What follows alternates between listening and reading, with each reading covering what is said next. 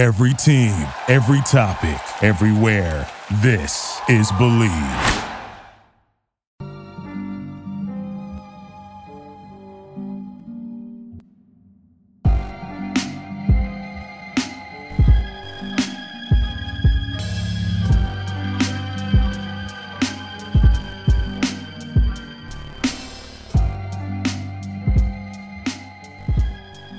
Hello, and welcome everybody to another episode of Pod Strickland. I'm your host, Shwini Poo, and this is episode 352. I am not joined, as always, by my co-host, Prez, who is busy with work like a loser, but he is here in spirit.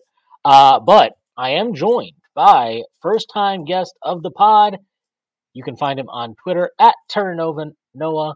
Noah also has a YouTube channel where he does a lot of work about many players in the NBA, analyzing them, and he also does some draft work as well. Noah, how are you doing today? I'm doing good. I just uploaded a video about an hour before we got on. It's the thick of the NBA season, so this is like November, December. Those are like the big months on YouTube.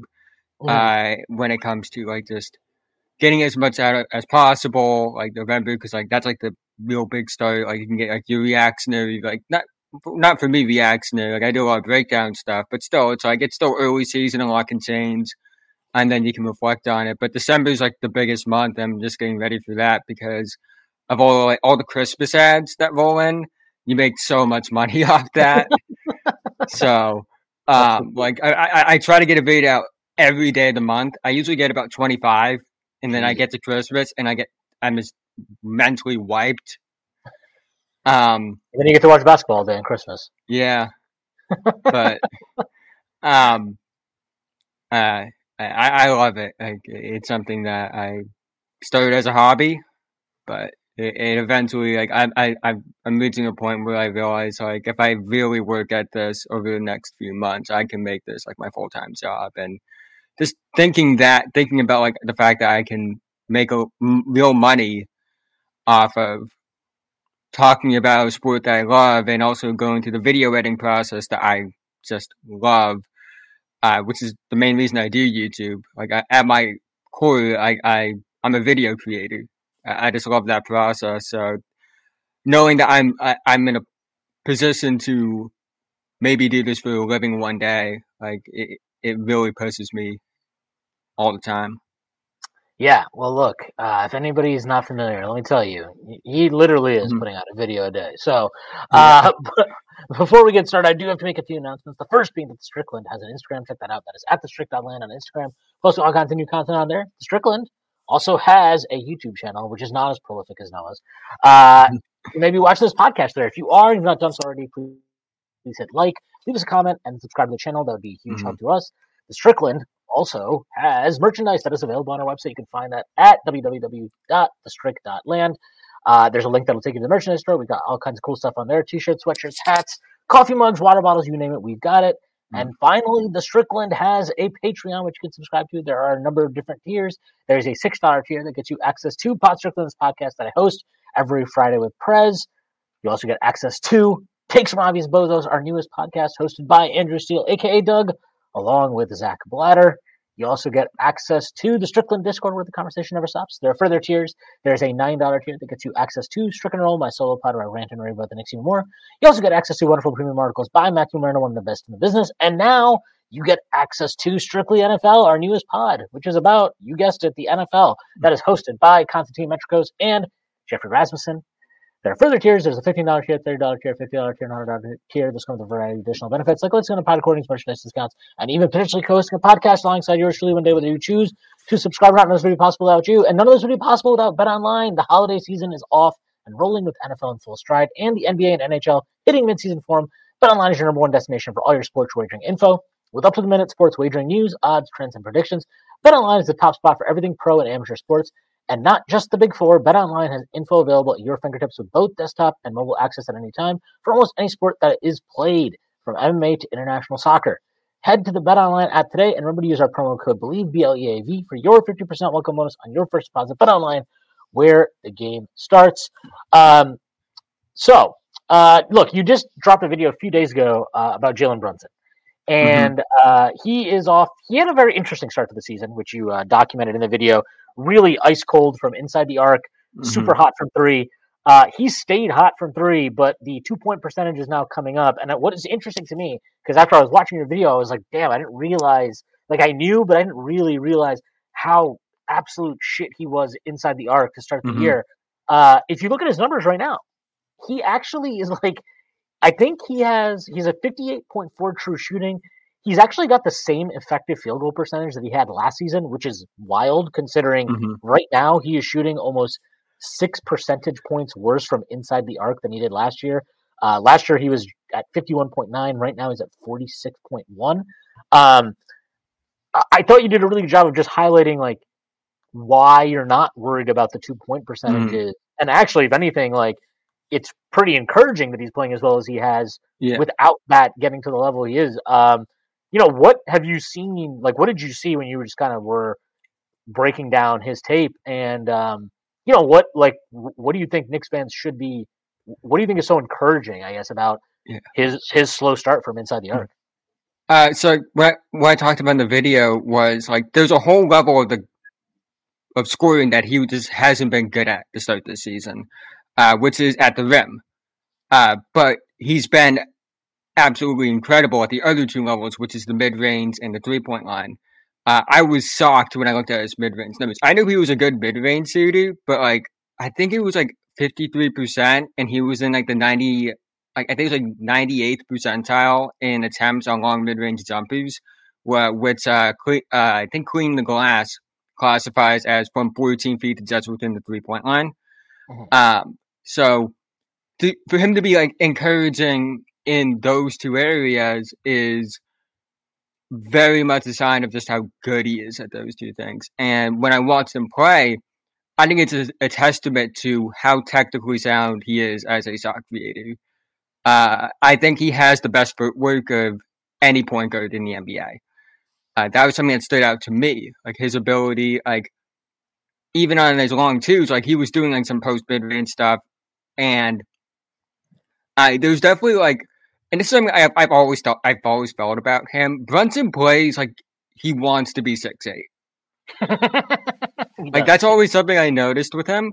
And like you notice that with his footwork and like the post stuff. But he was a good 3-point shooter. Yeah, I think that, but he's an elite one now. Yeah, and to what you're talking about as far as like he plays like he's 6'8", I think that's a reason he dropped to where he did in the draft, because I remember when he came out, like a lot of the concern was like, okay, look, he's great at all this post scoring stuff in college and mid range work, but like how is that going to translate at the next level against better athletes, bigger guys? And I mean, he's, to your point, like teams put bigger guys on him all the time, and he just has a knack for creating space and working angles, and he's so patient, he's methodical. I think like like he does play like he's 6'8", and he's the only small guard I can really remember that can get off the volume he does in there against all kinds of defenders. We saw that last year in the playoffs, especially against Miami, when like, they're throwing everybody possible at him and it just didn't matter. He was cooking everyone. Yeah. And I was like, I think I was like pretty mixed when he signed with the Knicks, because like he was good in Dallas, but like anytime you see like I don't know if it was that much, but anytime you see like a contract extension or someone signs and that number starts with triple digits, your first thought is, wow, that's a lot of money. But looking at it now, like I think like you can maybe make an argument that like not only is he probably fairly paid, but you could probably make the argument that he's underpaid, because like there's this like I've watched the Knicks like my whole life, obviously, because they're in the Atlantic Division. They're always playing Boston. But like this is like the first time like I've watched the Knicks. I'm like, it feels different, probably since Carmelo was there, where you just have this guy like. I think people, it sounds cliche, but like just having that guy that like you can say, okay, you're going to win us this game tonight is so important. like if you have that guy that's like you give him the ball down the stretch and he can will your team to the win. Like it does so much, and that's why I think the Knicks went from like play-in ceiling to like a legit playoff team. Like I think maybe could have gone to the Eastern Conference Finals last year, and I think like they can at least threaten to get there. And it's incredible when the fact that it's Brunson, because like you don't see like what's it 6'2", like he's not a big guard. He's 6'1". So like the fact that he's that guy, like it takes a special talent to do that. And I know like he hasn't had the best start to the season, but that's always something that impressed me with Trae Young was like he's 6'1", doing stuff that like guys that like 6'1" guys don't make the league. Yeah, and so like you find these smaller guards that can do that stuff. I'm like, that's something I always will appreciate. And like the smaller guards are like some of my favorite players to make videos about, like the ones that are really just that effective because like of like I've seen great players in college that are 6'1", 6 feet, and they just don't translate to the NBA. And like those are guys that are like, okay, if they were 6'3", 6'4", 6'5", they make it. But like I think seeing like those truly special small guards is why it just really is something I like to highlight, because I don't think people understand how hard it is. And with Brunson in particular, the way he does it with the post up, the footwork, and everything like that, like that's something that like, I always appreciate. And like, I really wanted to highlight that. I think I highlighted that in an earlier video about him. But it's always something, even like, and if it's not the main talking point, I always want to talk about that just because of how special he is. Yeah, Brunson actually, so he measured at the combine. He measured in at 6'1" without shoes, 6'2" and a quarter with shoes. And to your point, like about it's so hard if you're not like a certain size.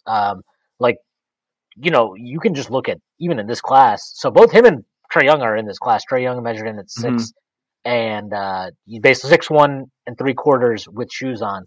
But like Melton is in this class too. Melton's a guy I've loved forever. He's 6'2", 2.5 without shoes, 6'3" and a quarter with shoes. Anthony Simons is in this class. So you actually do have like a bunch of dudes in this class that effectively like play bigger, right? And like DiVincenzo's in this class also. Lonnie Walker, who's having a really nice season. It's a really good class. Yeah. SGA was in this class. SGA obviously much bigger than these guys. Bigger, yeah. But it's pretty incredible to get those 4 guys. And obviously, go ahead. Especially with like, even though he's not like, big like them, like SGA is very unique in his own way because he also kind of plays like a big, like almost all of his points come at the paint. Yeah. And he's a mid-range god now, and like, he's a special player. To bring it back to Brunson, like, you know, so I mean, I guess bring it back to the Knicks in general, but like, so you did this Brunson video, and you know, I honestly, I was going to ask you. It's funny you brought this up, but like when I was scrolling through your channel the other day, I was just like, man, this guy loves guards. Like every video is just like about a guard. But you also did a video, I believe, over the summer on Emmanuel Quickley, and I don't want to do too much about like, because that, I mean, I think you did highlight his defense in that, which I think a lot of like people who are you know, just catching up to like Emmanuel Quickley are suddenly like, oh my God, he's good on defense too. But like when you're watching him now, and like, do you see things that he's picked up from Brunson at all in things that he maybe didn't have before?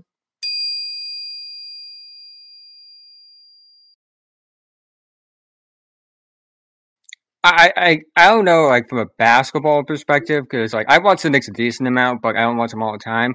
One thing I think he's picked up on is just playing with that intensity, and maybe not like he never had to pick it up. Like I've been watching Quickley since he was in high school, and like he always just played with an edge to him, like most Kentucky guards do. But like one thing I noticed that picks up is like they both feed off of like that energy. And what I love about Quickley is, like, when Brunson comes out, like, I'm not saying Quickley is Brunson on offense, but, like, he keeps that energy up, or even, it, like, brings the energy up another level if they need it. So like I think like there's a connection there. Like they just like they're both competitive. Mhm. Like obviously Quickly doesn't have like the winning pedigree in college that Brunson does. Like Brunson won 2 national titles and was like a starter on both Who those knows? teams. Quickly and Maxey might have if COVID didn't Yeah. happen. That's something. If I did college stuff, I would definitely talk about that season because I do feel like we were robbed of one Maxey's chance to like prove that he was actually as good as to prove that he should have gone a lot higher than 21. Like that, he got robbed of that chance. Yeah, but both those guys probably get picked way Yeah. higher than they ended up going. Yeah, but like Quickly's defense, like I talked about I think I talked about in the video. Like Yeah. I think it's because he doesn't look like a defensive guard. Like, when you think defensive guards, you think of like Drew Holiday, Marcus Smart, like even like DeAnthony Melton, like bigger, like built guys. Like Quickly, like I'm not saying he's like super skinny, but like he's definitely has like a more like lengthy frame, like in terms of like the long arms, and like it just doesn't look like your traditional defensive like guard. So I think people don't realize how good he is, and I still see teams like try and test him, like he's not a good defensive player, and then they find out quickly. That's funny, but they find out like, oh, he's actually like really good, and I think because he's super quick, he's very fluid, and the motor. Like motor, something I always preach. Like if you don't have a good motor, you will not be a good defensive player. Like, you can have all the tools in the world. Like look at, like you have to buy in. You have to buy in on defense. Like look at Wiggins. Like Wiggins in Minnesota had every defensive, all the tools to be a great defensive player, but it took him having to buy into a team winning the title to reach his full potential on defense. And Quickly just has that motor, and his motor runs hard on both ends of the floor. And this, I can speak from experience from having Marcus on this team for like 9 years. Like just having that guy that brings that much energy, that can just win you games. And on top of that, like he does more than just, like bring energy. Like he brings offensive value. He can be a shot creator. Like he's not like a 25-point per game scorer. But like he's like 6-man level, like a true 6-man of the year level, like offensive player. Like, and I don't mean like guys that just like get 20 points and tuck 20 shots off the bench tonight. Like, I mean like he's efficient, and brings like what you actually want in the 6-man on offense. And then defensively, like he's a legit like easily starter level. I still can't believe he didn't make all defense last year. Like that's something that always will bother me. Well, your boy robbed him of 6th man of the year too. Yeah. We'll see how the playoffs go before I say that it paid off because we got Drew. We'll see. But like to go back to what you actually touched on this in your video about Quickly, and I actually think this applies to him and Brunson, which is why I think they actually play really well together, even though you're giving up size. You talked about how Quickly is really good as he is the ideal guard in the sense of he's not SGA or one of these guys who you can just run an offense through, but he can have the offense run through him at times, and he's also capable of playing off the ball. And I think Brunson doesn't get enough credit for his ability to toggle between both those roles too, and that's like why he was so good in Dallas playing off of Luka. Is that he's great obviously as a scorer, and you can as we saw in the playoffs, he can dial up his usage and be like a 30+ point per game guy if you need him to be. But he has that ability to like, hey, I'm going to toss the ball to RJ or to Quick or to Randall, and I can space the floor and I can find open gaps and I'll make myself available, and I'm still a threat. You have to respect me out here. But that's like a skill, like that's a skill. Playing off ball is a skill that not all guards have. I mean, you mentioned Trae Young early in the video or earlier in this pod that we were doing, and like he's a guy that struggled with that throughout his career, where he's just like not active off the ball. James Harden is one of the prime examples of this. Russell Westbrook. So like, what do you think it is about these two guys that the Knicks have that they have this ability? Like what is that ability, if you want to like maybe expand on a little bit? So I think that ability comes a lot from your prior experience. And so I look at, I'll compare like Quickly to like Dre. Like Quickly, like he was like the man in high school, obviously. Like Yeah, all these guys are the man. All these guys in high school, but he went to Kentucky and he's playing with these great players. I think he was a 2-year guy, right? Yeah, so I mean, to your point, I feel like that's probably something he struggled with, right? He probably got to Kentucky and like, wait, and I'm not the man now? What's going on? Yeah.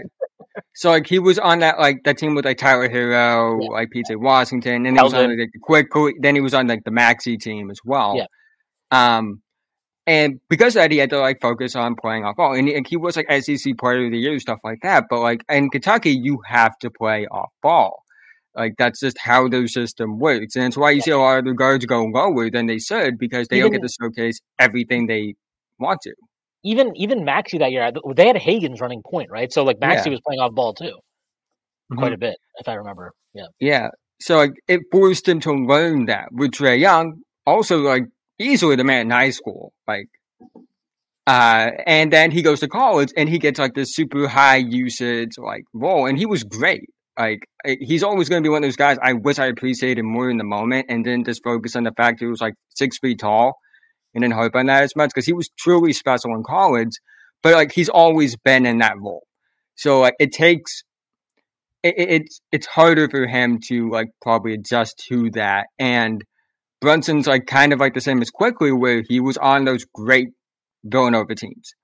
He was on it when he was the freshman starter that averaged 7 points per game. He was on that team when they won National Player of the Year. So his ability to play both roles is something that I look at and say, because he's had experience in both of those roles as the complementary piece on one national title team, and then again winning college National Player of the Year on another national title team. I think that has helped him translate. Yeah. I think it's interesting. Both these guys played multiple years in college. Mm-hmm. They're both guys that dropped in the draft. In Brunson's, honestly, in both their cases, it was kind of interesting because Brunson seemed to drop because one, it was some concerns about his play style, but two, it was just he's been in college so long. Does he really have upside? I was shocked he fell out of the first round. I will say that. He was what? I can't believe he wasn't their second player drafted. And I like DiVincenzo, but right. I just watched Brunson. I'm he will translate just because he's clearly sometimes it boils down to, do they have the work ethic? Do they have the motor? Are they talented enough? And he had all three of those things. But Quickly, I remember I didn't like the pick at the time. I thought Quickly was a second round prospect in that draft. But clearly he's proven to be a lottery level talent. Yeah. Well, so it's funny, you mentioned this with Quickly because this is the last year I did anything draft related. I stopped doing draft boards and everything after that year. Yeah. Shout out my final number one prospect overall was Killian Hayes. Look at that. But You're the only one. but I had Quickly 20th on my board. I actually had him. I forgot who it was that year, but they compiled everybody on draft Twitter's boards, and I had Quickly. I literally had Quickly higher than anybody on there. So when the Knicks picked him, I was completely fine with that pick. I had Bane higher. So if it's doing it by my rankings, I would have picked Bane. Not trying to give myself credit because Bane's obviously I love Quickly, but Bane is he's also a great player. In his everyone but the NBA knew Bane was going to be good. Yeah, it was a weird thing that happened with him. Yeah. But I think even for me, what I loved about Quickly when I just watched him was I was okay, this guy understands how to play off the ball. He's a good defender. And I think even when you broke down his numbers in college, it was weird because he wasn't a good 2-point scorer, but he had really good ISO numbers. He was a good efficient ISO scorer in college even then too. And so I was I think there might be some upside here that we just haven't seen. But you look at him now and look, he's never going to be the type of, and again, you mentioned this in your video too, which was completely on point. He's never going to be this high rim pressure type of guy. But you look at his growth now as a 2-point scorer. He's taking now 54% of his shots inside the arc. As a rookie, that was at just under 48%. He's improved his percentages inside the arc. He's shooting this year from 10 to 16 feet. He's shooting 51.5%. His 2-point percentage overall this season is at 50.4. Like, that's an insane number for him, considering how bad he was inside the arc coming into the league. Last year, he was at 52%. Like, I don't think, and this is also applicable to Brunson in terms of just like, but the funny thing with the Brunson draft, by the way, is we also got Mitch Rob in that draft too. So he was a second round pick also. But like, these two guys, like, I don't think there is still maybe like an appreciation for like the growth that they've shown. And I think really quickly, maybe even more. I mean, I guess Brunson too, because Brunson's had to expand his game outside, right? Like, he was always a good inside the arc scorer. Yeah. And now he's become really proficient as a 3-point pull-up guy and quickly had to develop his game inside, right? He didn't have that at all. And it's just like the level that both these guys have improved their weaknesses coming in. And I think Quickly was a good defender in college, but if you told me he'd be this good on defense, I would not have believed it. And Brunson's been playing better defense this year, but like, I think it's, I mean, I don't think it's a reach to say like, these are two guys who have really exceeded any expectations that you would have had on them coming out of the draft and entering the NBA. That like compared to a lot of other guards, that have come in over the years, it's kind of crazy to see how much these two have developed. Yeah, and I think like that's something that the 2020 draft taught me a lot about. Like, so that was I think it's 16, 17, 18, 19, 20. I think it's like fourth or fifth draft I got recovered because I started in 2016. That was like really taught me. It's like it's very possible to just get better once you get to the NBA. And another point from that 2020 draft that like, and probably the biggest example that taught me that was Halliburton. Like Halliburton could not finish in college. Like I remember watching his tape. I'm like, I don't think he's finished with his left hand once. And then like just to see the growth that he's made on top of guys like Quickly, it's really been. It really just taught me it's like these guys are still like, I know like it seems old, 21, 22 seems old when you get drafted because, they're like 18, 19 now. But like that's still young in the grand scheme of an NBA career. Like I always say, like if Tatum has stopped improving at 21 years old, he'd be Tobias Harris. Like, yeah, so like that's the thing I always think about. Like if Giannis didn't stopped improving at like 21, like he's nowhere close to where he is. So like yeah, like you want to get the youngest guy possible, but it's also possible for like these older guys to get better, unless they're like Chris Duarte, like older than Jason Tatum when you get drafted. I think that's different, but like that's like outlier old compared to like again like I still like Brandon Miller was the guy for me in this class. People were talking about he was a bit older for a freshman. He's 21, right? Definitely, yeah, he was 21. I think he just turned 21 recently. But like people talking about like, oh, he's old. I'm like, I don't really think that factors that much into my evaluation, especially considering how much better he got from his senior year of high school to his freshman year at Alabama. Like the fact that he made that growth, I'm like, that shows me there's still a lot of room to grow here. I mean, we played the Hornets already 3 times. It's crazy, but he's been pretty impressive, I think, to me every time I've seen him. As far like just in terms of like player improvement, I think that's something that everybody's guilty of this at various times, but like being older, like Bane is another guy. Like he came in, he was like 23, I think, when he was drafted. Like, and it was like the worry was like, well, this is all he is, and it's like, well, one, if this is all he is, that's still really fucking good. Like, yeah, but like he's gotten way better in terms of his ability to attack the rim and finish around the basket. And he was always a good. He never made sense to why people didn't like him. I'm sorry about the lighting, by the way. No, you're fine. It's something that kind of bothers me sometimes. I'm like, oh wow, but my the blind's broke in my room, so I'm like, oh, I gotta deal with this now. But Bane was always like he was a good passer, like a really good passer, and not a great passer. Like because considering like the passers that were in this class, like I wouldn't put him top tier, but like he was clearly a very good passer. And he was a good shooter. I'm like, that sounds like a recipe for a good NBA player that's 6'5". Yeah. And it'll always bother me that like the Celtics like this passed on him like 3 times, and then drafted him and traded him. Right? Yeah, they traded the pick, right?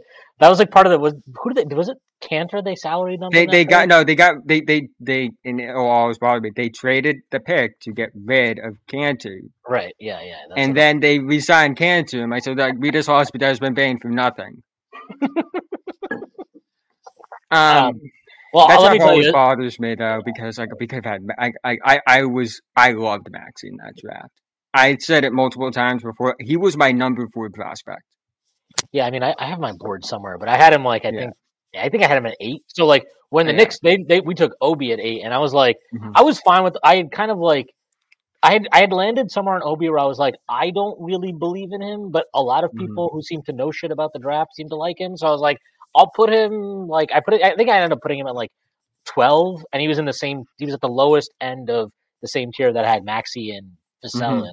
But Maxey and Vassell were like the 2 guys I really wanted at 8, but it's fine. I mean, that happens. But like if we didn't get quickly, then I would probably be way more upset about it. Maxey's awesome. But like, I mean, not just getting quickly, but also now having Brunson where you're like, okay, look, like you didn't get Maxey, but you did get quickly, and then you got Brunson. So like, you're kind of okay at the guard position.